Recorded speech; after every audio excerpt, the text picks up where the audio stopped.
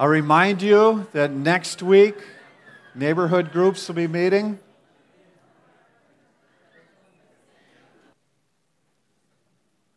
To me, one of the most unusual books of the Old Testament is Hosea. And I'd like to look at that this morning, at least a part of it. The Old Testament prophets, there were a number that did very unusual things. This is one of the more unusual stories, not the most unusual. But in this particular book, the prophet Hosea is told by the Lord, I want you to go marry a prostitute because that's how I see our relationship with my relationship with Israel. And so he says, go take yourself a wife of whoredom and have children of whoredom. Most of us can thank the Lord we never had a call that way. But he does. He goes and finds a gal named Gomer. Yeah, it's too easy. I'm just going to leave that one alone. If you had a name like that, no. No. Who would name their daughter Gomer? Anyway, I'm sure it was a special name for that day. It gets more unusual. This family starts in dysfunction and it increases. He says regarding the first child born of that union, he said, name him Jezreel. And what it is God saying, I don't like what Jehu did at Jezreel, so I want him to know that he's going to be punished for that. And so there's this picture of punishment hanging over this child's name. But the next daughter, or the next child that's born is a daughter, and he says, name her No Mercy, because I'm not going to show Israel mercy. How would you like to have your name, No Mercy? And then to the son that's born next, he says, name him Not My People, because they're not my people at this point. So, you can imagine the family dynamic. Imagine mom was thrilled with these names, right? Or just this whole interaction, it's messy. But what the Lord is saying is my connection to this group of people is messy. It's messed up. And it needs to get straightened out. And he says, later on though, in this first chapter even, the Lord is like saying, this is our situation, but I'm going to call you back. This is the way it looks, but he says, for those that are not my people, it is going to be said of them, they're children of the living God. And so he says, I am going to bring restoration in this, even though it's crazy and ridiculous. The second chapter is much the same way. And there's some of this picture is with Israel, and some of it is the actual interaction of this prophet with his wife. But it says, plead with your mother, for she's not my wife, I'm not her husband. Plead with her that she'd put away her whoring. And upon her children, and it says, I will have no mercy because they're children of whoredom. He says, they're not mine. Now, I've talked with enough of you that are of blended families to know that oftentimes it gets really complicated, doesn't it? I've talked with ones who, he wanted my mother, he didn't want me. And that's a brutal thing to live through. But this is the kind of picture that we're looking at in this setting. And God's saying to the people of Israel, this is the way it looks to me. This is the way that our interactions are going. I've loved you and cared for you, but you've chosen to kind of go and find other lovers. In the second chapter, he says, And regarding Israel, I'm going to hedge her way up with thorns. I'm going to build a wall against her so she can't find the paths to go chasing her lovers. I'm going to put some barriers in the way so it doesn't work out. And then it says, I will go and she's going to say, I'll go and return to my husband, for it was better for me then than now. So God's telling Israel, it says, I'm going to put some thorns and things in the way that force you to turn back to me. But he also says, I'm going to uncover her lewdness in the sight of her lovers. No one will rescue her out of my hand. I'll put an end to all her mirth. So there's tension, and you're kind of, this is Bible?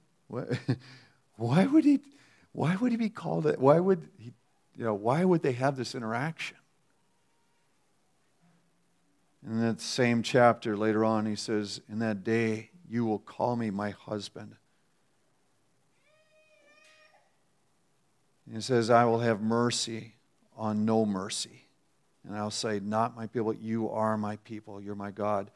In other words, he says, I'm going to draw back my wife, but I'm also going to bring the children and call them mine. So God is saying, even though I'm going to bring punishment in this setting, he says, you need to know my love is not going to be scattered. It's not going to be removed. Because of who he is, he continues to reach out to us. And in a larger sense, when we wrestle with, does God still want me? Would God see me? When we see ourselves as adulterous and having wandered, the question comes up, would he love me again? Would he care for me? And it's a book like this that we're drawn to because there's this picture that says, yeah, I'm going to pull you back into relationship with me. The third chapter, it just stays strange at this point because apparently they had separated. And the Lord says, go again. Love a woman who is loved by another and is an adulteress. And he says, so I went and I bought her. Brought her into my house. And said, you've got to dwell with me for a long time. Not to play the whore or belong to the man. So I will also be to you. God says, if I have to buy you back, I'm going to. But I want you in my life. And so, again, this very unusual story. And it says, afterwards, the children of Israel shall return and seek the Lord their God, David their king, and they shall come in fear to the Lord and to his goodness in the latter days. It says there's a future day where they'll return. They'll come back. It says this is the hand of God in this situation. The book concludes with, whoever is wise, let him understand these things. Whoever is discerning, let him know them. For the ways of the Lord are right and upright, and walk in them, but the transgressors stumble in them. Now, what I'd like to do for the next few minutes is, as I was reading this, I started thinking about different marriage busters, so to speak. Things that cause relationships to come apart. And trying to put it in today's terms, because that's the picture that we read there is one that you just don't see often, right? Of that measure. But there are things that we can look at and say, both in marriage and in relationship to God, these things don't work. As was mentioned with the adulteress or the whoring of a partner, sexual promiscuity doesn't work when it comes to marriage, before or during. You can have a lot of lovers before you get married, but it still messes you up in marriage. You still have a lot of things to work through when you go to straighten it out, even when you want to make it right. It's not simple to just shut off guilt and shame that were associated with the sex act. It's not easy to turn away from other cravings. And so that dynamic gets pulled into your marriage, even though you say, I want to make it right now.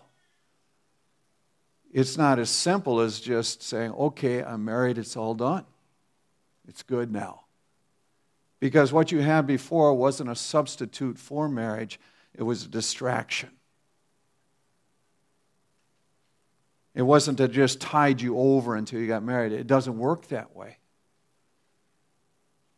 It's been an amazing thing for couples to wake up and say, I have a beautiful partner, or a wonderful partner, but my head is still going off in other directions because you never learned the discipline before you got married. Some, love the chase so much that it's pretty hard to shut it off when you get married. Learn to enjoy the attention. Learn to, in a sense, thrive with the adoration. And then to try to say, well, just my partner? Complicated. Or you get caught up in the present, with pornography or affairs or even the thirst for such. And it siphons off the energy you have for your partner that's appropriately theirs.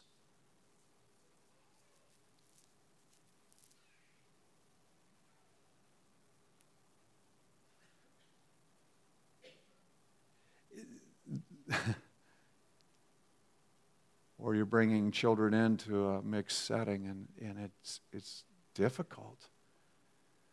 But that said, that's the complications of marriage. But what Hosea's done is saying, when your attention turns away and you chase everything else but God, he says that's a very similar thing.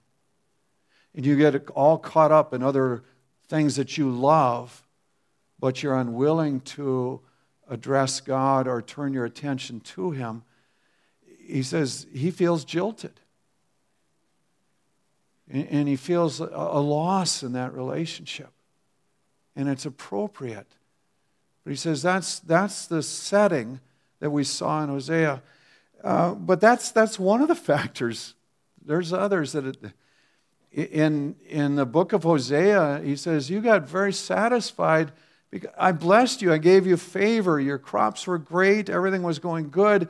You got so happy with that, you just kind of forgot me. And I was thinking of the whole connection even with finances. There's extremes, both good and bad in the Lord. Extremes where you don't inquire of Him at all and things turn out disastrous, or when things are going so good that you just don't put any attention to Him. And so it's business all week long, and you come in Sunday morning, love you, God, see you later, got work to do. And He's gone, that's not enough. Kiss and goodbye. Got to run. Doesn't work in marriage, doesn't work. I've watched numerous guys chasing wealth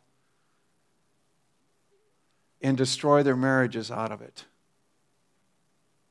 Got to be gone every hour. Got to be working every hour. Can't put any time into the marriage and then wonder why it falls apart. Here's one on the other extreme. If you're married to a partner and they go blow $40,000 at the casino, you'd be a little upset, right? Or if they got into coke and had a really good time for a few, and there went the money. You'd be bothered by that. Or if you did a long, slow business failure, it has its impact on a marriage. What if you spend your money beforehand and you come into marriage with $40,000 of school debt and no marketable skill? Is it any different? some point there needs to be an apology to your partner. It says, I messed up. I didn't spend carefully, and I came into this thing with some real trouble.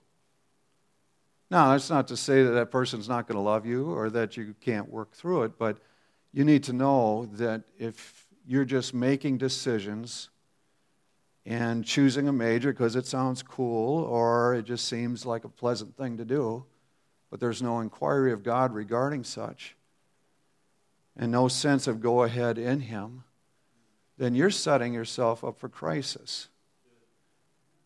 And in the same way, we can look at that and say, if God is not brought into our financial decisions and not given credit for the things that are going well, then really He's been taken out of the equation, and He doesn't want to have that any more than you want to have a relationship with someone that didn't consider you in the equation and just chose to go a different path.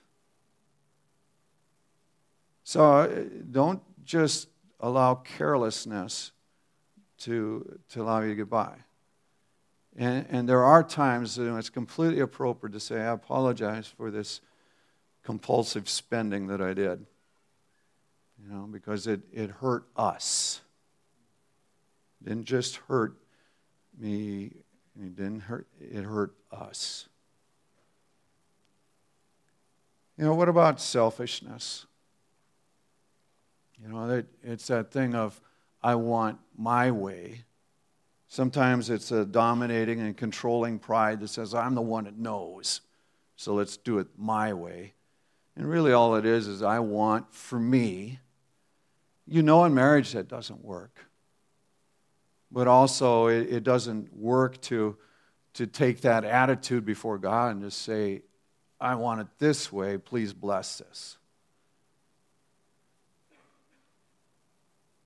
Or the refusal to cooperate in anything that the other would have because it might take away from my moments. Or just the chasing of entertainment and such that, says, I just want to do something for me. It doesn't work in marriage, but it doesn't work in the Lord either. And that's what we have to be aware of. What if we fail to harness our anger? Here's another one. If you're all the time exploding, that works crisis in a marriage. Or if you're on the other side, that you just kind of shut down, close up, and just say, I'm going to disengage and become bitter. That's not healthy either, right? But often in the Lord, it's, why did this happen? Or it's, I don't get them. I just, it's better not even to think about it. Neither one is appropriate. And there's a need to keep interacting. And a need to keep pushing toward that relationship. So I throw these things out and I'm going, okay, we have the illustration of Hosea, and it's so freaky to us that it's easy to just kind of go right on past it, or to try to say, I don't get the Old Testament, but I read it once a year, so here we go. Or it's to say, okay, I see that, but I know that there's things for me today as well. And I need to respond when I see it. And if I realize that God would choose to relate to us as in marriage, then I need to understand that in those dynamics of marriage, the things that make a marriage work and make it healthy are the same things in relationship to God that make us healthy in Him. And what an honor it is that we have Him willing to call us a loving partner. And to draw us to Him and to say, I'm not giving up on this thing, but I'm going to keep at it. And so that we, in a sense, turn as well and say, I'm going to keep at this thing as well. And I'm going to rid myself of the things that would destroy this partnership. in relationship. I'm going to see that they're gone so that we can walk in health together, both in this life and with Him. Lord, we thank you for your scripture. We thank you that it speaks life to us. We pray that you'll make us wise in our relationships, in our loving relationships here on earth, in our loving relationship with you. Amen.